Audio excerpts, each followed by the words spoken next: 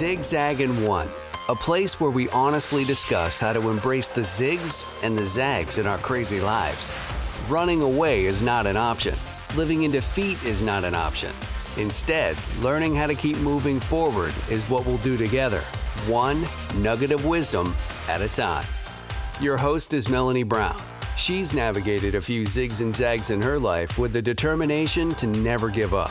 Expect great stories and lots of laughs. Are you ready? Let's do it.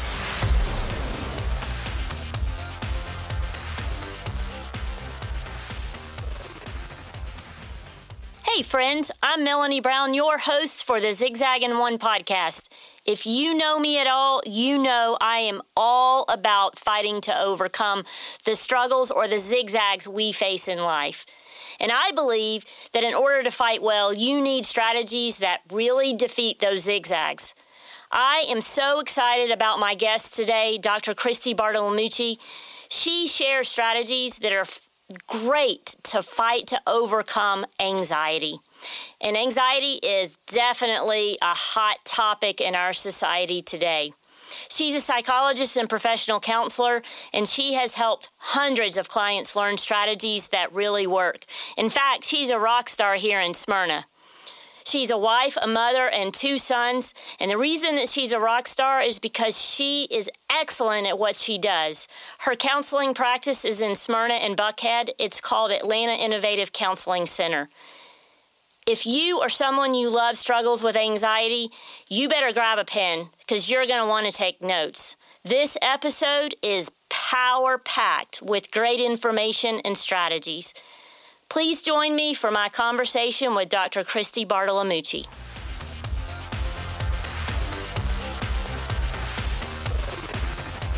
Thank you for joining me today, Dr. Christi.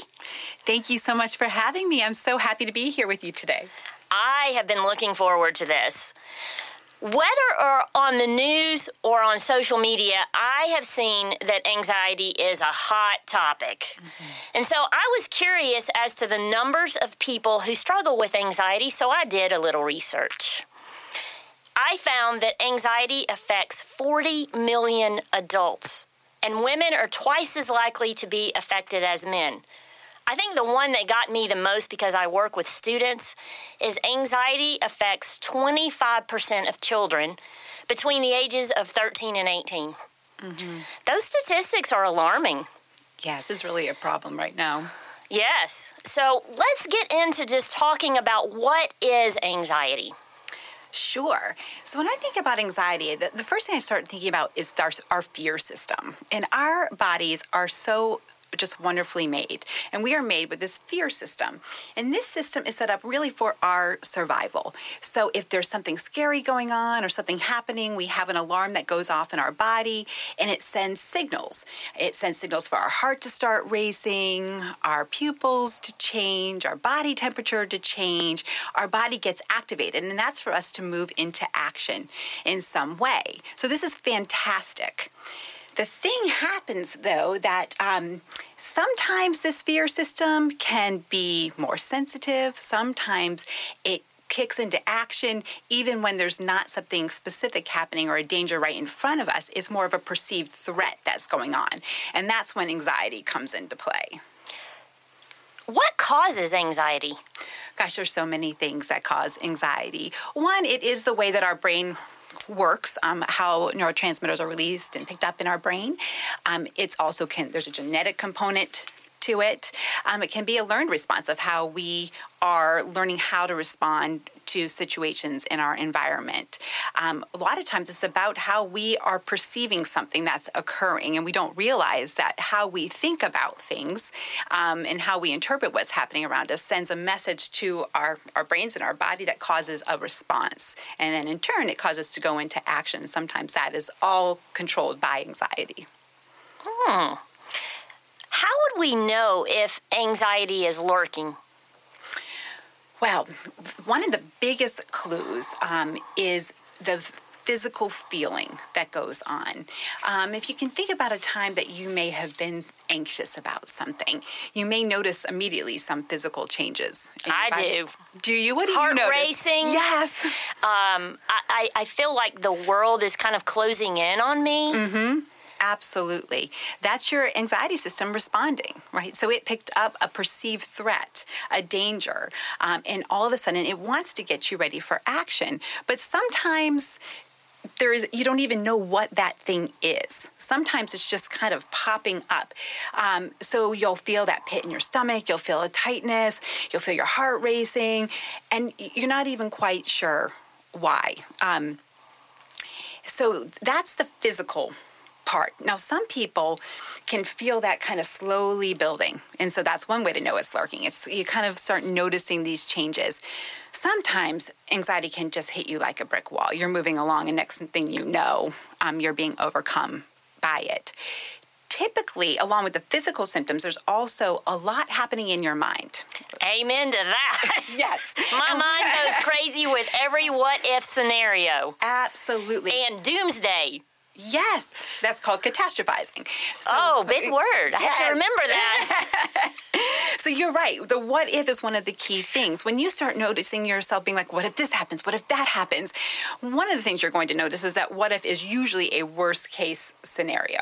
Of course it is. And you think that that's the very thing that's going to happen. And again, it's the worst case, but that's what my mind goes to. Sure. And you begin to believe that that is what is going to happen, that there is no doubt that there's any other way of any other outcome that's possible.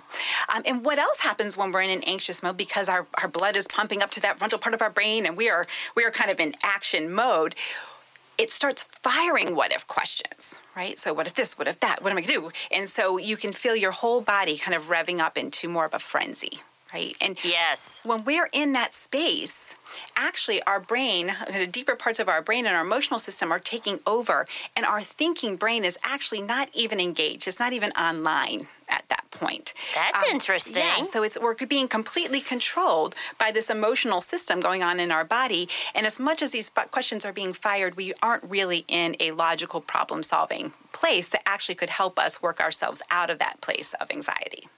That is really interesting.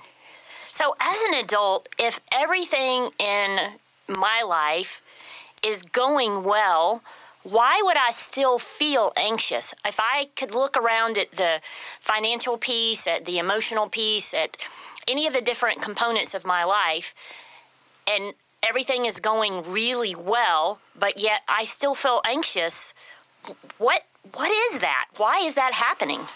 Oh, there are lots of reasons. One, sometimes even if you think about even certain babies come in the world with a little bit more anxious temperament. So some of us do come into this world with just wired a bit more for anxiety. And you may have seen that throughout life.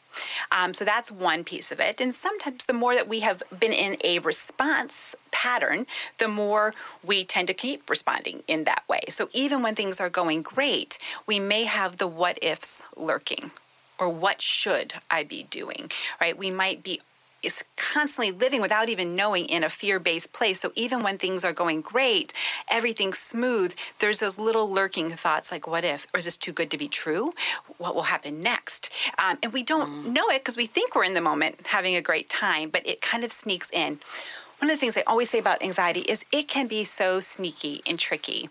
And sometimes when it's lurking, even when everything is going really well, it will sound like it's our own voice, like, oh, well, just be careful, or just don't get too excited. It'll come in like that, and we think it's our true selves speaking, but really it's the voice of anxiety that's finding its way in.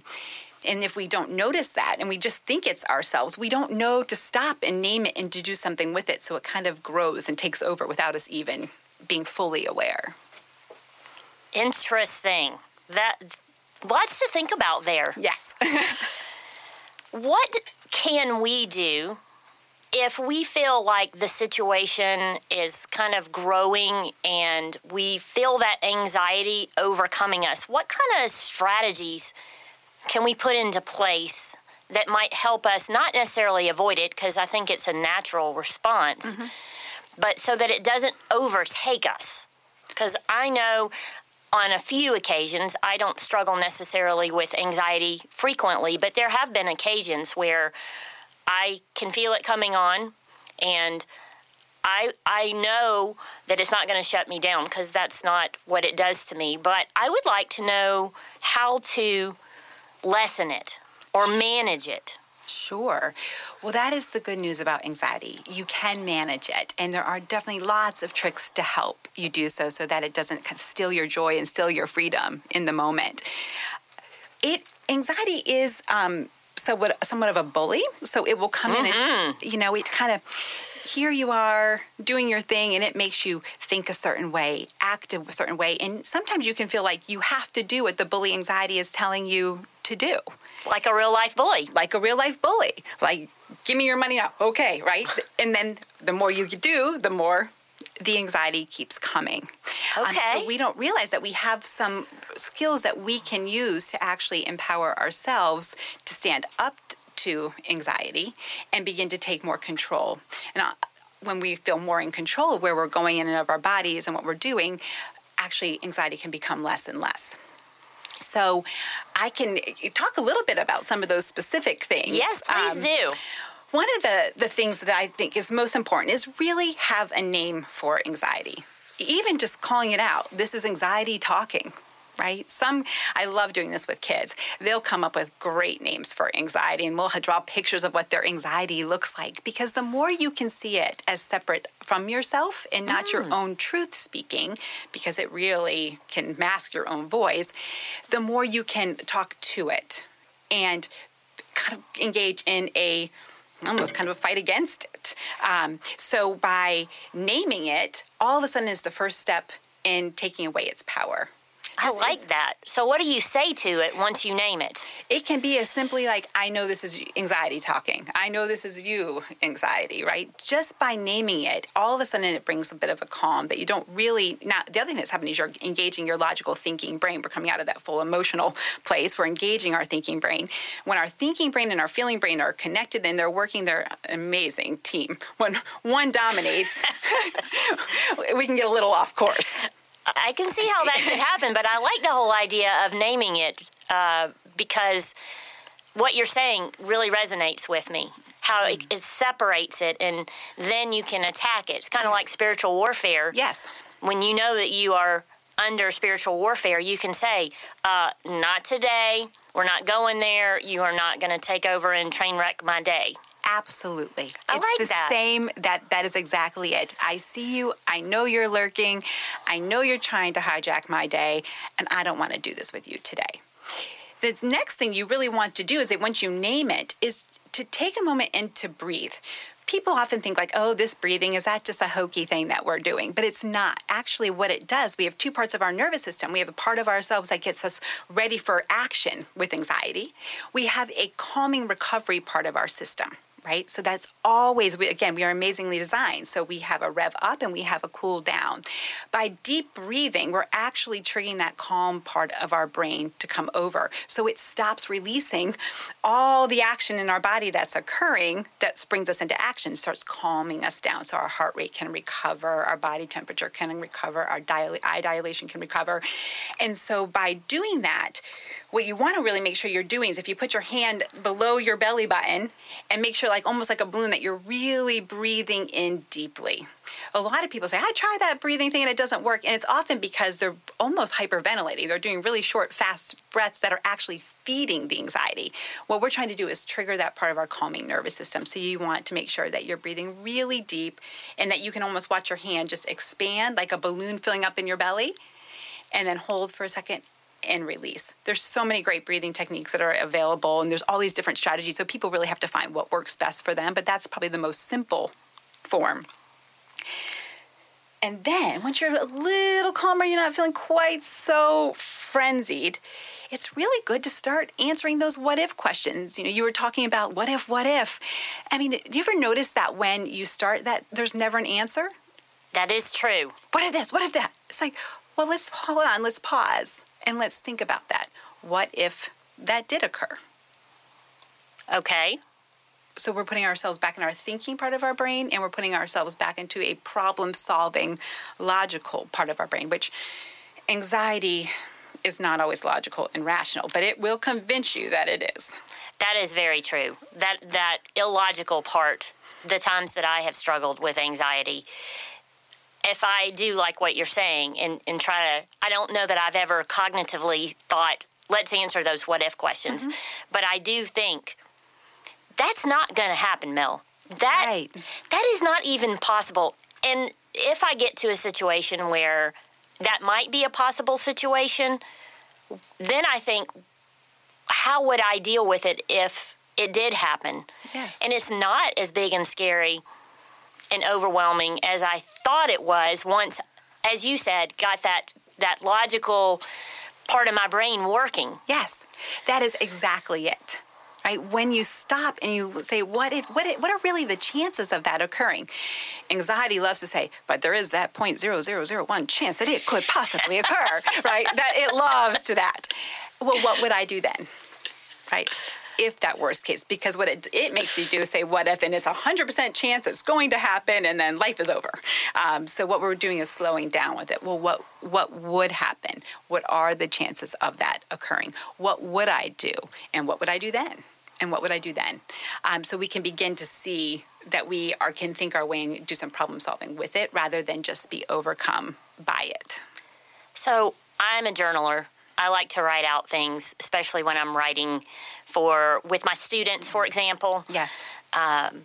Could you write it out? Oh, it's because great. Sometimes if I see things in my own handwriting, it helps me to process it better. Writing is fantastic. Writing helps you put everything that's going on in your mind out on paper, so that, because when it's just in our head, things make sense. Our brain automatically fills in holes and gaps and makes things make sense that we're actually missing big pieces of the puzzle. So when you have to write it out, you begin to see those holes. Like, wait, where was I going? What was that? What was I saying? So you can start to catch yourself where the thinking is taking you down a path that you don't want to go on. Also, it's good to have those kind of brain dumps where all that stuff that's spilling around in your head can be then spilled onto the paper. So then you can actually begin to think, which of these things do I want to target or address? Sometimes our anxiety can also be our friend. So sometimes if something is happening that you're anxious about and you begin to write about it, you can see that there's something that keeps making you uncomfortable. There's a certain situation, there's a certain interaction maybe with a certain person, there's a certain task that you're doing, and you realize, wow, it's really when I'm in this situation that it's coming up. What is my anxiety trying to teach me? What is it? What is my feeling underneath that? What am I feeling insecure? Am I feeling uncomfortable because of something? Do I need to have more skill in that area? So it can actually help us when we're writing down to get to the bottom of what is this thing going on, and is there something that I need to do that is trying to help me learn? Maybe you're avoiding something and it's causing you anxiety because you really need to hit it head on. Yes. And that would reduce the anxiety if you just dealt with the situation. Absolutely. It can help put it all Aha out moment there. Aha, we love those. So I had one of the people reach out to me on Facebook when I asked for questions, knowing that you were coming. And I think they struggled with the idea that people often say, you should just take it to God. And I know and I believe that you should. Yes. But sometimes they feel like that is not enough. Yes. So what other things in the spiritual realm could that person do that would help ease that anxiety? Sure. You know, I think this is always a really important question because people will say, I'm going to take it to God. And absolutely, number one. Yes. And sometimes they'll be repeating the same prayer. And I think of that story when, there's the flood. And have you heard the story that there's a flood coming and God sends a person to say, hey, listen, the flood's coming. Mm-hmm. Evacuate. The person's like, no, I'm turning it to God. And God sends a boat. And the boat comes by and says, hop in the boat. The person says, no. I'm waiting. Helicopter comes. No, doesn't jump in. waiting for God. Person drowns, gets up to heaven and says, God, I prayed and prayed. And he said, I sent you a notice. I sent you a boat. I sent you a helicopter, right? Sometimes I think what we think is that how do we put what is in front of us into action? How do we pray? How do we look for inner peace, look for inner guidance? And pause and see what is around me, what life preservers are around me, what skills are around me, who can I reach out to also help kind of in our earthly interactions. I like that story because I think that is true of all of us in that whatever the situation, whether it's anxiety or anything else, I think we often pray about it and we expect a certain answer from God. Yes. And like you said with the story, he provided answers. That person did not take advantage of those. And I think we need to broaden our scope of what we need from God and not just pigeonhole it into one certain answer and expect that from him. Right. And that goes across anything that we pray for. Yes. But I can see how that would ring true with anxiety because there are people out there who you could benefit from spending time with that would bring down that anxiety. Yes.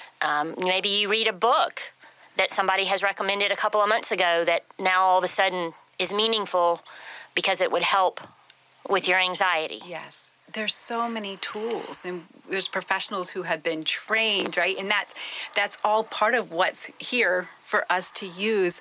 And sometimes, especially with anxiety, we can get pretty rigid in our thinking. We can get it, the answer has to look a certain way. It has to be a certain thing. We must have this work this particular way. And we can even do that with the outcome of our prayer. It must look in this way, in this form. And we can overlook all that's right in front of us that's being given as resources and support that can bring us much more peace. Do you find that there are scriptures that are great to memorize and then say again when you are facing those struggles that help actually do something in our brains that bring that calmness?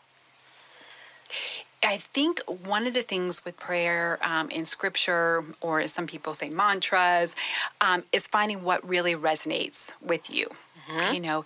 And so, because what we're looking for is knowing that that peace is within us and to look within for that peace.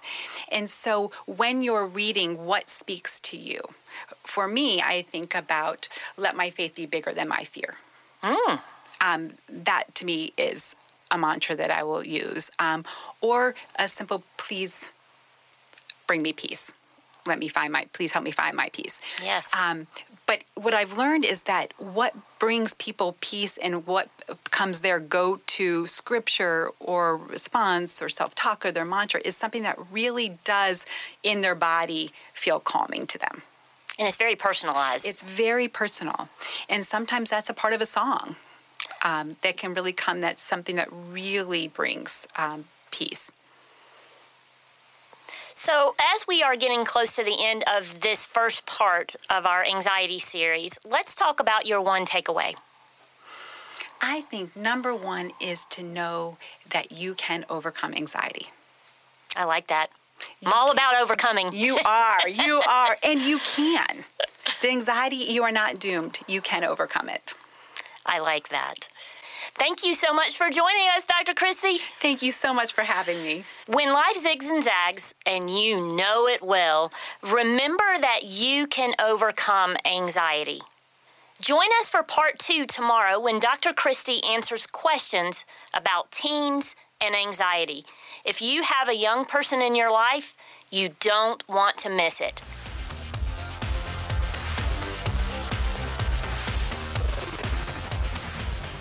Wow, I don't know about you, but I felt like I was back in college taking notes. I had so many notes on this mini course on anxiety.